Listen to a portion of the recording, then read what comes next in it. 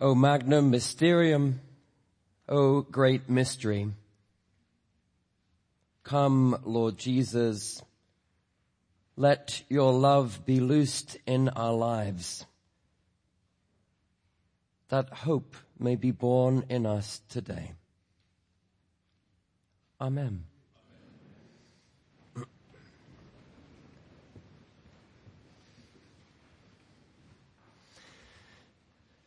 Merry Christmas, everyone.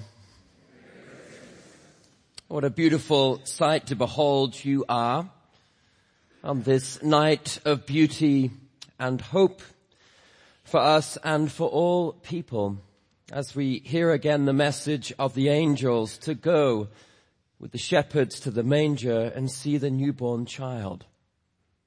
It is such a wonderful story, and I'm so deeply glad that you are here and that I am able to share this story with you once more. Welcome. Sharing the story has been all the rage these past few days here at All Saints. For as finely attired and well-behaved as the folks in church this Christmas Eve might look, among you, perhaps even sitting along your pew, are some under-the-radar evangelists who have already been sharing the story of Jesus' birth with an unsuspecting Atlanta public. You might have seen them. If you were driving by or waiting to cross the road or peering out from your office window on West Peachtree and North Avenue this past Wednesday evening, as a rogue element here at All Saints took it upon themselves to leave the church building, walk across the street to the MARTA station, and start singing in public. I want you to know at this point that, true to the traditions of the Episcopal Church, I tried my best to stop them. But there really was no hope. "We're going caroling, Reverend Mainwaring, whether you like it or not," one of them called out to me over their shoulder, stopping traffic as they went. "But it's so un-Episcopalian," I shouted after them. "What will the neighbors think?" It was too late. By this point, there were at least 100 or so of them standing at the station entrance, caroling booklets in hand, waving and smiling at passers-by. Joy to the world on the way to a ride on public transit in Atlanta. It's such a contradiction in terms it's almost too absurd to say out loud, let alone sing, but there we were, singing and smiling, making glad the hearts of passers-by, several of whom have since uploaded our Baptist relapse onto YouTube. And a few others, I imagine, have reported us to the MARTA police. In truth, though, it was a beautiful thing to behold. Love set loose with just a few Christmas carols on the side of the road. Isn't that exactly what we also are here for tonight? For love to be set loose in us. For the unwieldy scene of shepherds and angels, of Mary and Joseph, their babe in the manger, and all manner of farmyard animals, to stir something up on the inside of who we are. For this is a story that has that kind of power, a wild and wonderful love story for humanity that we proclaim in places like these, not because it sounds probable or in parts even believable,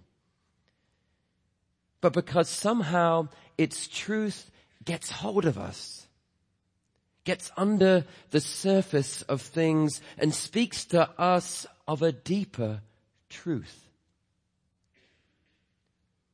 So know this, dear friends, whoever you are, wherever you are on your journey, trust that this is your story too.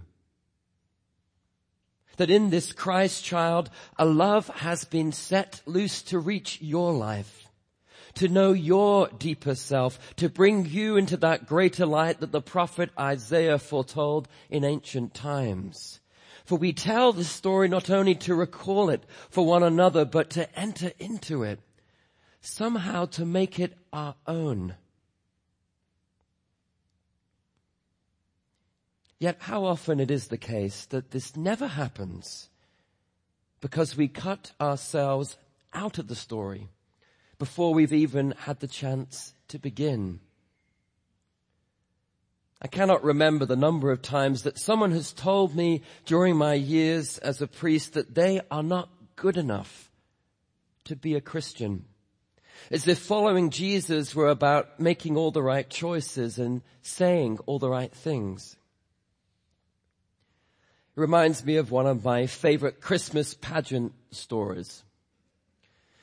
3 boys had been practicing all week for their big part as the wise men. The other kids in the pageant had been a little bit jealous because they knew that as a wise man you get to dress up in the finest of costumes and carry really fancy looking props, gold, myrrh and frankincense. Needless to say, the 3 boys were pretty puffed up the night of the performance.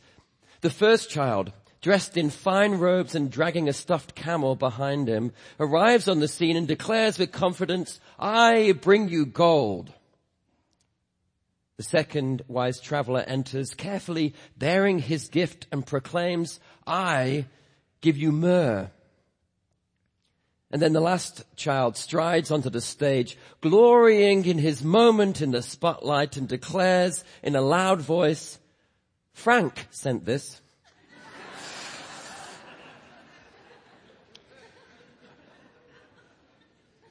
Truth is, you and I fluff our lines all the time.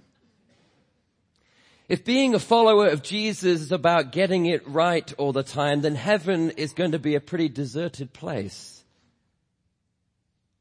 Yet still, for some, there can be something about church and this story of God's abundant welcome of us in Christ Jesus that they just cannot accept. Not because they don't believe in its truth, but because they are convinced that their failures are too great. It might be that you feel that way yourself. And perhaps you have come here tonight with things on your heart that you would rather not carry anymore. The harsh words you had never meant to say. The broken relationships no number of Christmases can seem to put right. The failure to love and be lovable. If that's you, then I want you to know something. You're in good company. Don't let the decor and the heavenly music fool you. We saints are a real mess. We are as broken and hurting, as longing for healing and as striving for hope as anybody else is. After all, there's a reason why Episcopalians say a confession each Sunday. We need it. Yet we need the good news of Christmas even more. The welcome this church extends to you, especially if this is the first time you are here, or if this is one of the few times you will ever come here or to any church, is to a life where you are loved exactly as you are right now. God's coming into the world is a story that is really that simple. God chooses you. And he loves you not because you have earned his love, but because he wants to love you. That's the story we are meant to share at Christmas. That we are loved with an irrevocable love. A love that is willing to be born into this world and to die at the hands of this world for you. And so, dear brothers and sisters, as you go out into the night of this eve of Jesus' birth, I pray that you will carry something of this story with you. That a little of its truth about you will have made its way from that deep place where God alone knows your inner being and calls you as his own, and into the ways by which your life might tell the story of God's love. You have been loved from the beginning of everything. Trust in that love. It is all the light that you need to make your way to the manger. Enter the scene. The Lord of life is waiting to welcome you home.